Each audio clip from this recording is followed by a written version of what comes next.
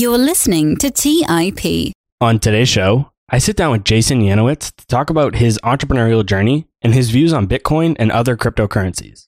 Jason is the co-founder of Blockworks Group, an events and media company that sits at the intersection of digital assets and traditional finance. I've actually worked with Jason on a few different projects in the past, and he's a good friend of us here at TIP. I'm very happy to have him on the show today to talk about how he started his business, as well as to have a discussion about Bitcoin and cryptocurrencies. So let's get right into this week's episode with Jason Yanowitz. You're listening to Millennial Investing by the Investors Podcast Network, where your host, Robert Leonard, interviews successful entrepreneurs, business leaders, and investors to help educate and inspire the millennial generation.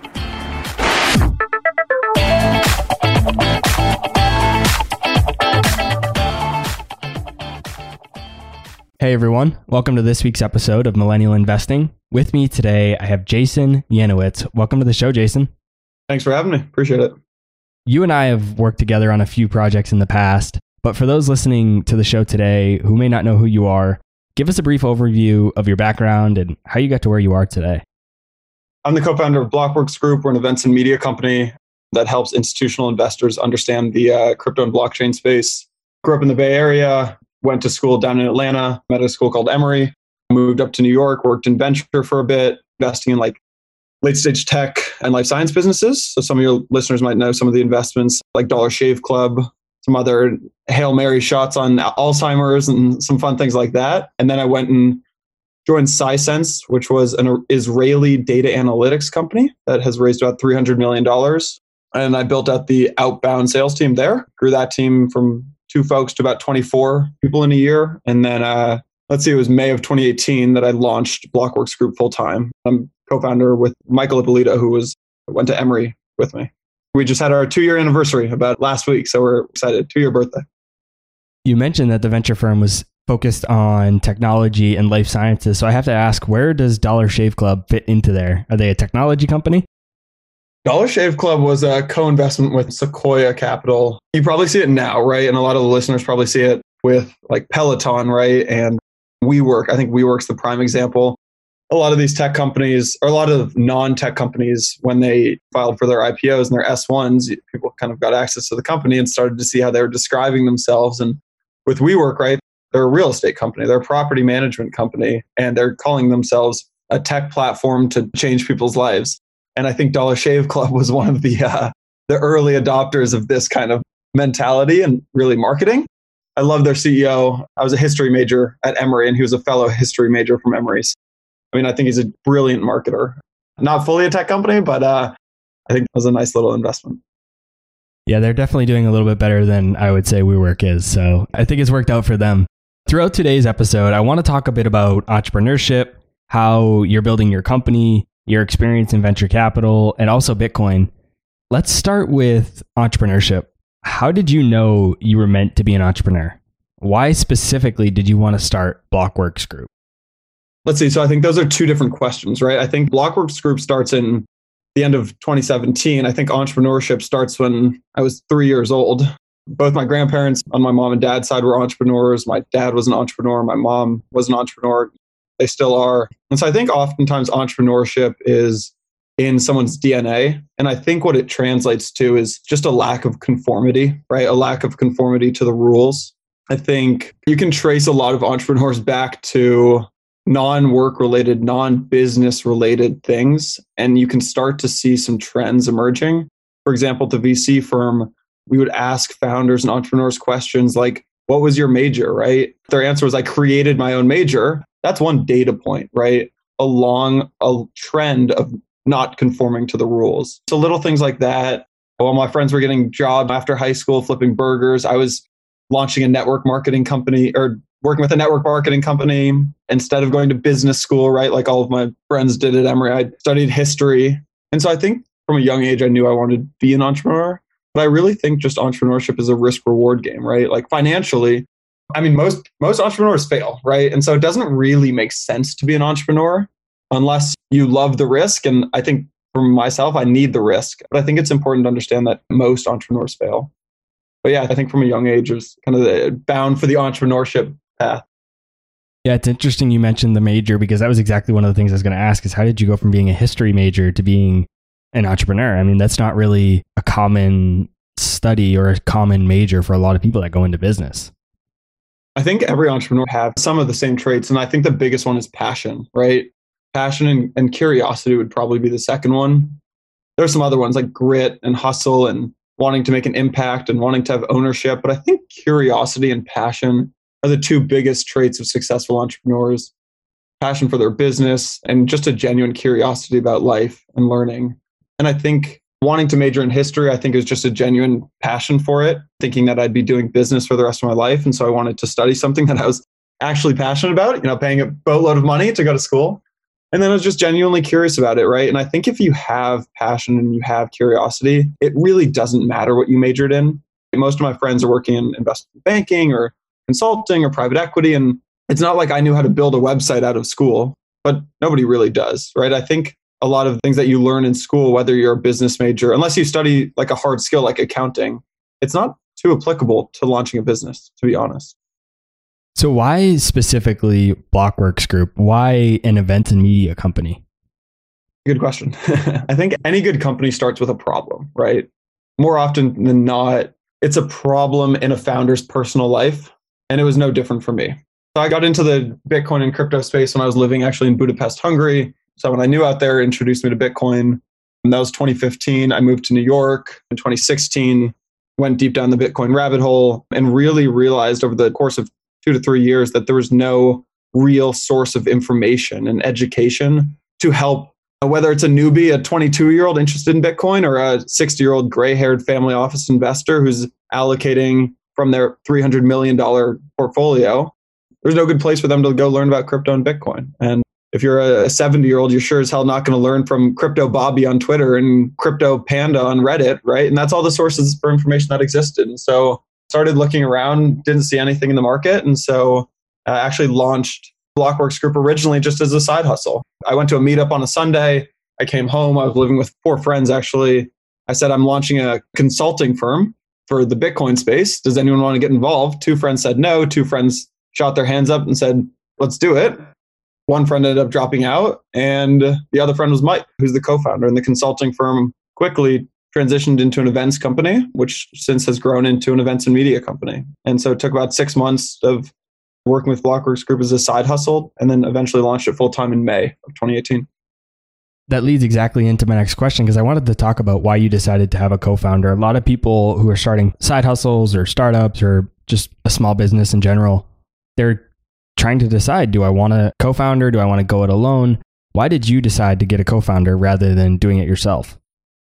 I don't even think the idea crossed my mind to try to do this myself. I think for any first-time entrepreneur, you should have a co-founder. Like, I feel really, really strongly about that. And I think there are a few things that you need to look for, but just hands down, I could not have done this alone. I feel really strongly about that. I don't think it was an active decision. Should I have a co-founder or should I not? I think it was just, how can I link up with somebody who has different traits than I do, right? And that's what I found in Mike. So I manage all the sales and marketing at the company. Mike does a lot of like the strategy, operations, content creation. He came from a consulting background. I came from like a sales and VC background. So, I think you just want someone who is very complementary skills, right? When you think about finding a co-founder, you want to think about one thing, which is how do you two combined have an unfair advantage?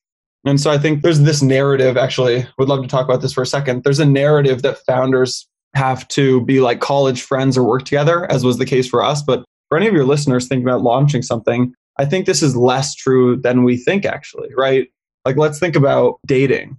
People used to be embarrassed to say they met their spouse via an app, right? And instead prefer like, oh yeah, we met, at college or we met at a bar. But I think that's going to be a lot less true moving forward. And I think that there will start to be like networks created and apps created to find your co-founder.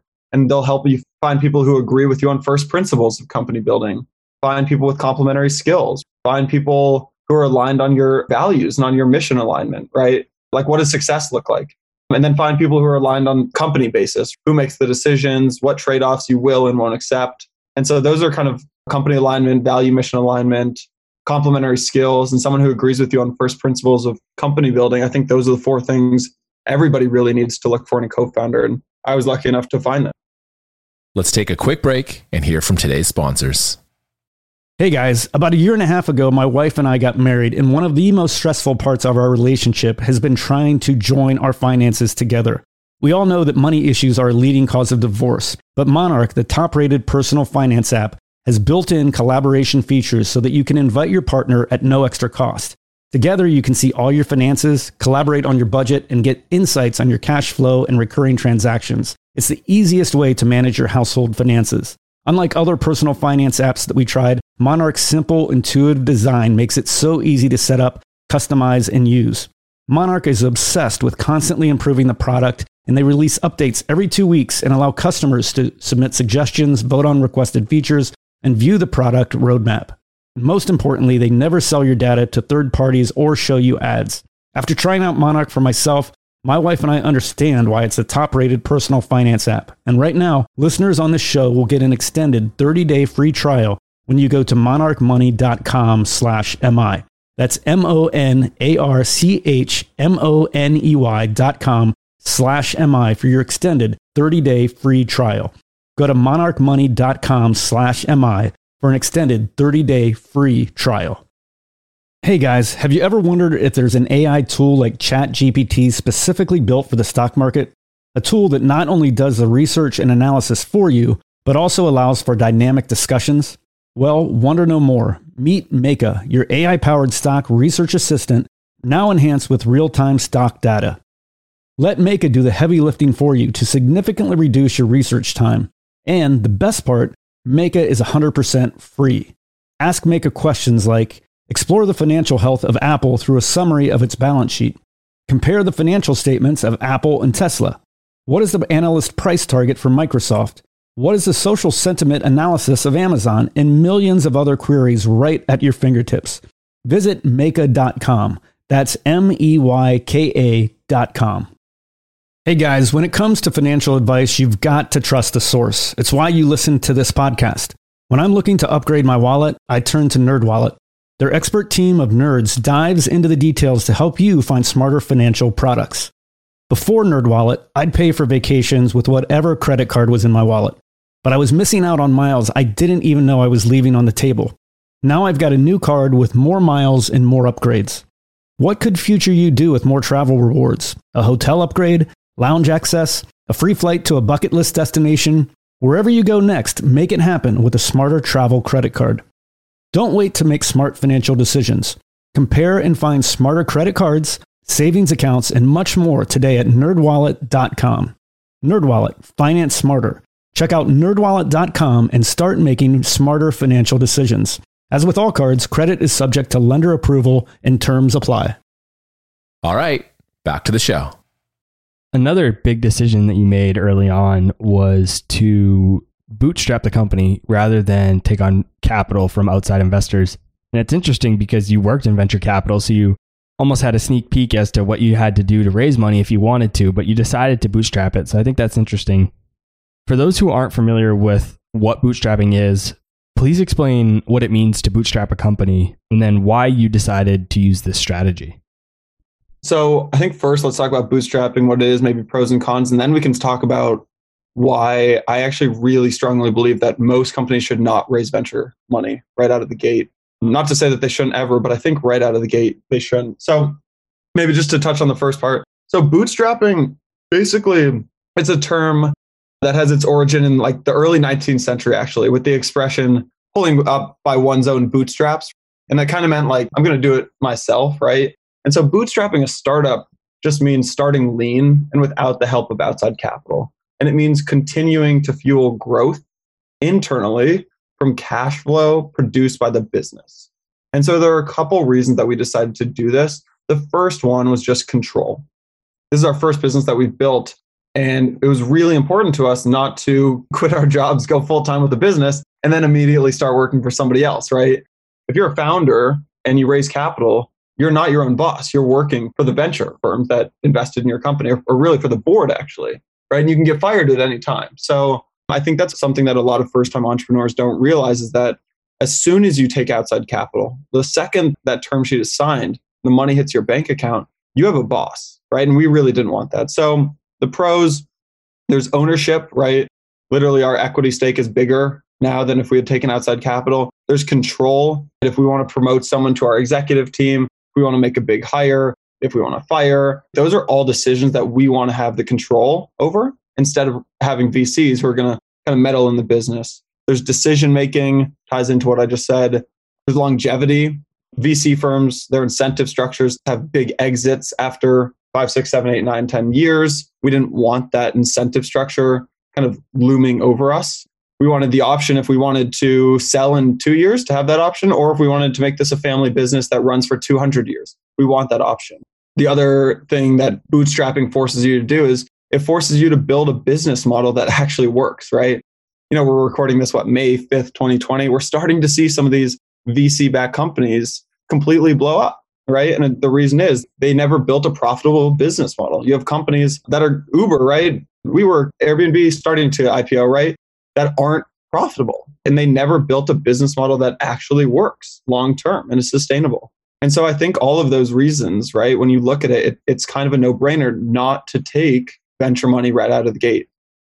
Yeah, I really like two things you said there. The first thing is about having a boss. I've never raised venture capital, but I've read a lot about that. And that's an idea that's really stood out to me and that I talk about a lot is when you raised that capital, you took on a boss. And that's almost exactly the opposite of why you became an entrepreneur. A lot of people become entrepreneurs because they don't want a boss.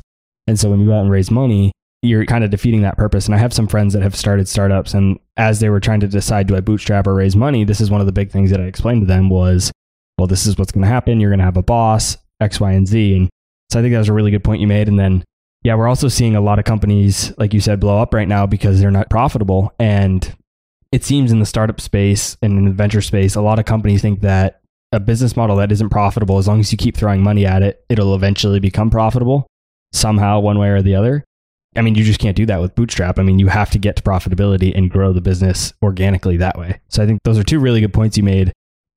Yeah, I think there's a myth, right? No entrepreneur starts out and they're like, I want to, unless you're like one of the digital nomads who goes to like Southeast Asia and like does their web agency or something like that I see all over Instagram. But there's like this big myth that if you want to build $1 billion business, you have to go raise hundreds of millions of dollars. And it's just not true.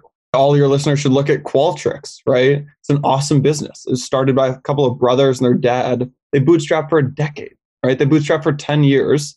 Then over 10 years, after refining their business model over and over and over again, then they raised hundreds of millions.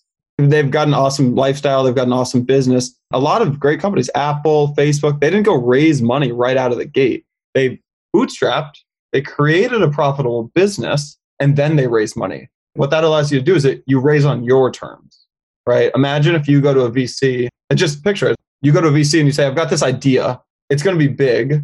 And you walk into their doors and you share the pretty PowerPoint that you put together for a month. Well, you might raise money, but it's on their terms. They've got the liquidation preferences. They take 30% of the company, right? They get a board seat. Now, what happens if you run a company for 5 years, you go into that same VC firm, you go, look, we've grown 100% year over year. Revenue is 20 million a year now. We're profitable. We'd like to take some money so that we can grow, but we don't really need your money. You're going to get much more favorable terms. Do you think having worked at the venture firms helped or hurt you wanting to raise capital? Severely skewed my idea of raising capital. I would say it just showed me that raising capital doesn't solve any problems, right? There's a really well-known VC, Fred Wilson. He's at Union Square Ventures. They've invested in a quote-unquote unicorn like every year for the last decade or something, right? They've invested in hundreds of companies over the last 30 years or whatever. A lot of your listeners might know him. If you don't, just type in Fred Wilson. And he wrote something which was, no matter how much money you take, you still spend money at the same burn rate, is what he's seen. Say we raised $1 million. We're going to make sure that $1 million lasts us for the next 12 to 18 months. Say we raise $100 million. We're going to make sure that money lasts us for the next 12 to 18 months. And on top of that, it doesn't solve any of our problems. I think that was the biggest thing I saw at the VC firm is these companies would think that once they've raised the money, that they're done. And that's just, the game has just begun. And then the other thing that was important that I noticed is once entrepreneurs raise money, they didn't get as stingy. They felt like they had the money. And one of the things that's so fun about being an entrepreneur is like, you're negotiating all day long, right? And you're taking in inputs and you're negotiating all day long. And I think you lose that once you take in money, right? It's just psychology. Like you just can't keep that mindset unless you're someone like a Jeff Bezos building their desks out of doors. That frugality, I think you lose it. Yeah, that reminds me of a book I read not too long ago by Damon John, The Power of Broke, where he talks about how you just don't have that grit or that hunger in you when you just have all these money being thrown at you. I mean, you don't have to be resourceful. You could just throw money at problems rather than trying to be creative and actually come up with a solution for the problem. So yeah, definitely a good point. And I think it's really interesting because I would have thought that working at a VC firm would have made you want to raise capital and kind of give you the inside scoop as to how to do it, how to be successful with it. But it sounds like it actually turned you off from it, which is really interesting. Yeah. I mean, look, we've talked about raising, we've spoken to folks before. We're a profitable business. So why go take outside capital? We really don't need it. And then there's the other thing that's really important, which is VCs are incentivized to get their portfolio companies to billions of dollars, right? There are many companies out there that shouldn't be $1 billion, but they're amazing businesses. Like let's take the Investors Podcast Network, for example. The Investors Podcast Network probably never going to do $1 billion in revenue, right? But it's an amazing, amazing, amazing business that Preston and Stig have built. And they've got amazing partners like yourself on board who are making a decent chunk of change and living a really great life. But if they had taken VC money, the VCs would be unhappy with how the Investors Podcast Network is being run right now because it's not growing quickly enough. The incentives are messed up, right? You see, so I think that's one of the biggest fatal flaws of a lot of companies is VCs kind of step on their neck and say, grow, grow, grow, even though the founder knows that they shouldn't grow any faster. Yeah, that's a concept that I'm actually really passionate about because everybody, when they start a business, they want to become a $1 billion company. And that's mostly because of societal pressures and things like that, not necessarily because that's what they need to reach their goals. And I think that puts startup founders at a huge disadvantage because if you go into this business saying, I need it to be $1 billion company, otherwise I'm not successful, I mean, that's a lot steeper mountain to climb. Whereas if you say, if I can get this to a $1 to $5 to $10 million business, then that's a massive success. I think that's so different. And I think it really impacts your psychology. And I think if you looked at companies that had from the beginning a goal of 1 to 10 million, I bet they're a lot more successful than companies that go in trying to go right for $1 billion. And I think that that's a really important thing for founders to get their mind wrapped around, just like you said. And there's nothing wrong with having a $5 million company. You can live a very good life with a $5, $10, $15 million company, even $1 million company. So it's still a very successful business, even if it doesn't get anywhere near $1 billion. Look, we live in a world of instant gratification, but in the entrepreneurial community, right? Like I open up my emails and every morning I've got TechCrunch saying this other founder just raised $100 million. And it's natural. It's just psychology to be like, are they doing something better than I am? Right. But I think we live in this world of instant gratification. And as an entrepreneur, you need to remember to hold out. You need to take the time to build the business into something actually worth funding. And then when the funding comes, you can actually use the investment to scale, right? To scale your profitable business, not to figure out what you're trying to do.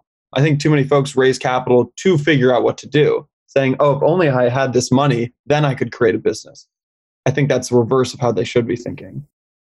So although you haven't raised capital and you're doing it bootstrapped, you mentioned you started just in 2018. You guys have grown pretty quickly. So just 2 years later, you have a team of 10 people. How have you scaled your company already so successfully? What have really been the difference makers when building out your business? Gotten luckier more than most have. I wish I had something revolutionary to say, but it boils down to two things. First one is talking to our customers. You read it in the blog posts and in the articles, and you hear it on the podcast, you read it in the books. Talk to your customers, talk to your customers, talk to your customers. And then you get into this founder world and you learn how many people aren't actually doing that, right? And it's fascinating to me. It's really, really fascinating. And so from day one, we've always prioritized, if we host an event, we need to be on the phone with the event attendees the next day. If we host an event, we need to be on the phone with the event sponsors the next day. We need to be talking to our podcast listeners, our podcast advertisers, our podcast hosts to make sure that we're providing the best network for them, right? And so talking to your end users and your customers has just been crucial. It's allowed us to launch new businesses, honestly, new product lines that we never would have known that our customers wanted if we didn't talk to them. So that's one thing. And then the second thing was just I'm an average guy, right? And so is Mike. We just hired people who are better than us and put a lot of trust and faith in them and let them run with it. And that's been one of the hardest things to do as a founder, is give up control of the business. But we've hired folks who are much smarter than us and who have much more experience than us and said, look, you've done this before, run with it. And that's paid unbelievable dividends. So we've hired experienced people. We've also hired people who are younger than us and hungrier, and just having faith in them that they would grow into top talent. Even though it might be a few months, maybe even a year or something, that they would grow into top talent. And that's really proven true. So for anyone just starting a business, two things: just talk to your customers more than you think you need to, and hire people who are smarter than you, and give up control faster than you think you have to.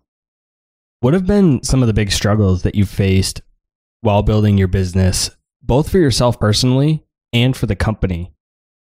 That's a tough question. There's so many. For the company, I would say early on is the decision making. I think when you're an employee somewhere, whether you're at a VC firm or work in finance or work in tech or work in sales or marketing, whatever it is, there aren't a tremendous amount of decisions. No one can prepare you for the amount of decisions that you have to make as a founder all day long, right? Hundreds of decisions with incomplete data. And I think you're kind of trained in school and in your life to make decisions based on data and make a decision once you have the whole picture and once you talk to both parties. That's not how the world works. And as a founder, you just have to make so many damn decisions every single day, whether or not it's, should the font size be a tiny bit bigger on the website, or all the way up to, should we launch this new product yet? Is it ready, right? All the way up to like, should we pivot the business? And so there are just so many decisions. That was a real struggle at first, definitely gotten better at that. And then the second thing is that I still struggle with is not going after shiny objects. I think not going after shiny objects is the toughest thing for entrepreneurs, and especially first-time bootstrapped entrepreneurs. And what I mean by shiny objects is ways that you can get paid and make a lot of money, but that go away from your mission and your values of the company. For us, we're an events and media company that helps institutional investors understand the emerging digital asset space. And there have been so many times where, say, we might do podcasts and a dentist company would come to us, right? And like, we would run an amazing marketing campaign for that dentistry company, but does that align with our mission and our values? And if not, we probably shouldn't do it. So that's what's been tough as a company, from a company level. And then from a personal level, I've struggled with this my whole life and still do struggle. Just saying no to more people, saying no to opportunities, and just really trying to understand the opportunity cost of saying yes. Yeah, as I'm building my podcast business with the Investors Podcast team, that's one of the big things that I'm struggling with myself, is that shiny object. I mean, there's just so many different things that we can do, so many different products or services we can offer, so many different things you can build. And it's just one of those things that you got to really decide what's going to be best. And it's hard to make that decision, and it's hard to say no. No, I was just going to say it really is. And especially with limited resources, I think it's easier to turn down shiny objects if you've raised capital, actually. But if you're bootstrapped, right, and you see something, you've got revenue of $5 million a year, and you see something that could make you an extra $500K that year, well, it's easy to want to go after it, but long-term, it's not a smart decision. Let's take a quick break and hear from today's sponsors. Do you guys ever feel overwhelmed with all that's going on in the markets and feel like you just can't keep up with the day-to-day news headlines? Today's show sponsor, Yahoo Finance, is my go-to solution to keeping up with today's top news and stay informed with what is happening globally. With Yahoo Finance, I'm able to see the biggest trends and biggest movers in the stock market, what is happening with interest rates, major geopolitical events, and much more. If it wasn't for Yahoo Finance, I would have no idea that Tesla is laying off 10% of their staff, or why iPhone shipments are down 9% year over year. Yahoo Finance also has a number of other cool features, including a tool that lets you link in all of your investment accounts, analyst ratings and independent research, as well as the ability to create customized charts. Yahoo Finance is one of my favorite tools I use in my investing toolkit, and it's what I use each morning to kick off my day and stay in the loop with what's happening in the markets. Join more than 90 million monthly users today and get comprehensive financial news and analysis at yahoofinance.com. The #1 financial destination, yahoofinance.com. Hey guys, when it comes to financial advice, you've got to trust a source. It's why you listen to this podcast. When I'm looking to upgrade my wallet, I turn to NerdWallet. Their expert team of nerds dives into the details to help you find smarter financial products. Before NerdWallet, I'd pay for vacations with whatever credit card was in my wallet. But I was missing out on miles I didn't even know I was leaving on the table. Now I've got a new card with more miles and more upgrades. What could future you do with more travel rewards? A hotel upgrade? Lounge access? A free flight to a bucket list destination? Wherever you go next, make it happen with a smarter travel credit card. Don't wait to make smart financial decisions. Compare and find smarter credit cards, savings accounts, and much more today at nerdwallet.com. NerdWallet, finance smarter. Check out nerdwallet.com and start making smarter financial decisions.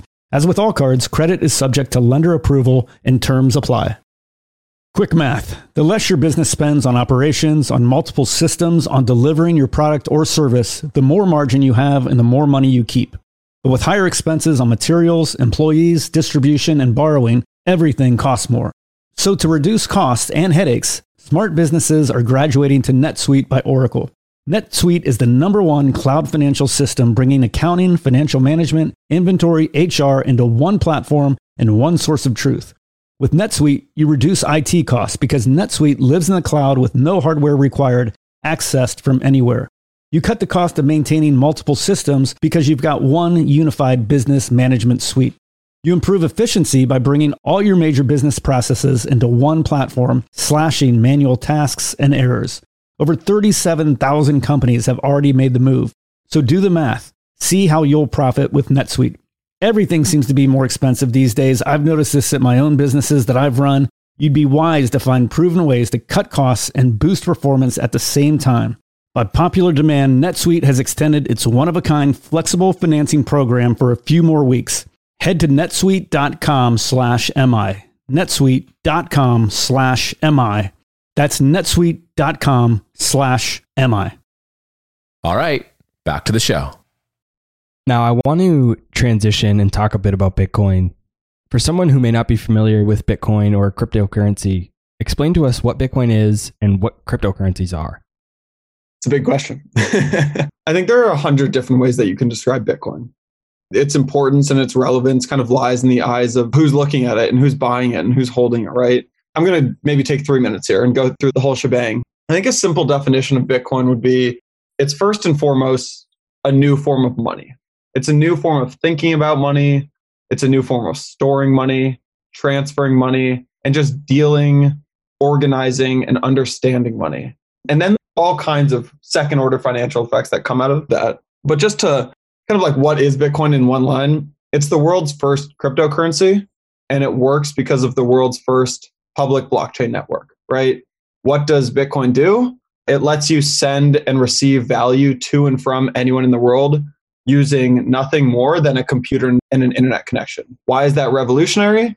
Because unlike every other tool for sending money over the internet, it works without the need to trust a middleman, right? And so the lack of any corporation sitting in the middle, in between, means that Bitcoin is the world's first public digital payments infrastructure. And by public, I just mean available to all and not owned by a single entity. So when you think about it, we have public infrastructure for information, we have public infrastructure for websites, for email, and that's called the internet, right? But the only public payments infrastructure that we have for money and for cash is paper money. And it only works in face-to-face transactions. It's pretty damn outdated, right? Before Bitcoin, if you wanted to pay someone remotely over the phone or the internet, you couldn't use public infrastructure. You had to rely on a private bank to open their books, enter the debit, enter the credits, the person that you're paying. If you both don't use the same bank, then there'll be multiple banks, multiple ledger entries in between. And with Bitcoin, the ledger is the public blockchain, and anyone can add an entry to that ledger, transferring their Bitcoin to someone else. Anyone, regardless of their nationality, their race, their religion, their gender, their sex, their creditworthiness, can for absolutely no cost create a Bitcoin address and receive payments digitally. And so for those reasons, I think it's pretty damn cool. We've had the US dollar for a while and other fiat currencies, and they've treated us well. Why do we need cryptocurrencies? It's a good question. I will respond to that question with another question, which is how long have we really had the US dollar, right? The real answer is we haven't had it for that long. The US dollar was backed by gold for a long time, and it was really valuable then, right? You could exchange your dollars for gold, and it's backed by something. But in 1971, Richard Nixon took us off of the gold standard. And for any history nerds out there, if you remember the speech, he took us off the gold standard and said, yeah, but it's just temporary, guys. It was on that public conference that he did for all of America where he said, look, we're going off the gold standard. It's just temporary. Well, it wasn't temporary. It's been since 1971. And so the US dollar, right, this fiat system that we've created, it's really an experiment. It hasn't actually been going for that long. It's been less than 50 years that we've been doing this. But actually, let me double up on that because the second part of your question was, why do we need it? And I think the we is the most important part of that because the we is very different for different people, right? A lot of your listeners are in the United States. America is the hardest place for folks to understand Bitcoin. Why? Because money works in the US and the government works in the US, right? That's not true for the entire world. Actually, for the majority of the world, that's not true. And so some people might like Bitcoin because it's not manipulatable. Some people might like Bitcoin because it's not seizable. It's not censorable. It's not debasable. And so I think when you say like, why do we need it? Well, are you a citizen in Venezuela? Are you a US investor looking to allocate 1% to your portfolio? Who's the we? And then you can start to understand why it's valuable. So if someone is ready to buy a cryptocurrency, whether it's Bitcoin or a different one, and this is a question I actually got after our last episode on Bitcoin. So I want to walk through it with you. How does someone from the very beginning to the end go about actually acquiring a crypto asset? Great question. It's cool, right? Because when I got into the space, there wasn't really any way. Like there were some websites, right? Like Coinbase. But now there are mobile apps and it's even integrated with like Robinhood. A lot of brokerages like TD Ameritrade and Fidelity are allowing their customers to, or soon will be allowing their customers to buy Bitcoin, which is pretty damn cool. But for all of your listeners, I would recommend first think about what's the amount that you're going to be buying. Are you someone who should be allocating $100 a week to Bitcoin, $1,000 a week? Are you a big investor who's, allocating $100,000, $1 million to Bitcoin, right? Because that will determine what platform is best. But I think for most of your listeners, there are a few things that should be important, right? Low fees is really important. The ability to dollar cost average into Bitcoin is really important, right? Dollar cost average is just buying a set amount every single week, kind of having it, buying it passively on an automated regime rather than just buying a whole bunch at once. So dollar cost averaging, low fees, and then the ability to send from your wallet to another person's wallet instead of selling and then having to buy again. To get more concrete with the answer, I would look at Voyager. Voyager is a phenomenal app. I would look at with really low fees. I would look at Gemini, which folks might know because it's the Winklevoss twins started that company. I would look at Coinbase. I would look at Cash App. And then, so those are the four I would look at if you're more of a smaller investor, buyer, Voyager, Gemini, Coinbase, and Cash App. And then I would look at, if you're a bigger investor, I would look at like a River Financial. And if you're a much larger institutional investor, I would talk to the folks at Pantera, Morgan Creek Capital, Galaxy Digital. But for your listeners, I would go with Voyager, Gemini, Coinbase, or Cash App. There's a lot of different cryptocurrencies out there. What do you think is the best long-term investment? Bitcoin's the only one I would recommend someone buy. So let's zoom out, right? Let's think about why Bitcoin is so revolutionary, right? And one of the biggest reasons is the founder is anonymous. So Ethereum is the second biggest cryptocurrency. It's the one that most of your listeners, if they don't take my advice, would probably buy after they bought Bitcoin and they wanted to buy one more. They'd probably buy Ethereum. Well, a few years ago, some folks who've been in the space for a while might remember there was a rumor that Vitalik Buterin, who's the founder of Ethereum, got killed. Ethereum's price tanked 20 to 30%. Okay, so that tells you a lot about that public blockchain and about Ether and about Ethereum, which is that it's pretty damn centralized, right? If people are so worried that the founder of Ethereum is going to get killed and then the price of Ethereum goes down, then it's pretty centralized. Bitcoin, its founder, Satoshi Nakamoto, could be a man, could be a woman, could be a group of people. We still don't know. He, she, them, they're anonymous. And that's one of the most important things about Bitcoin that no one can ever replicate. And then the second thing is there's a capped supply. And that's what makes Bitcoin more than it's not debasable, it's not seizable, it's not censorable. There's a hard capped supply, 21 million Bitcoins. There will only be 21 million Bitcoins, right? And so in a world where we're so damn worried about inflation and the Fed's pumping trillions and trillions and trillions into the economy, aka leading to inflation hedged assets like Bitcoin are really, really exciting. And we know because it's built into the algorithm, into the computer, and we trust it because there's no team or founder running this thing, that it can't be changed. Bitcoin's kind of the only one I would recommend.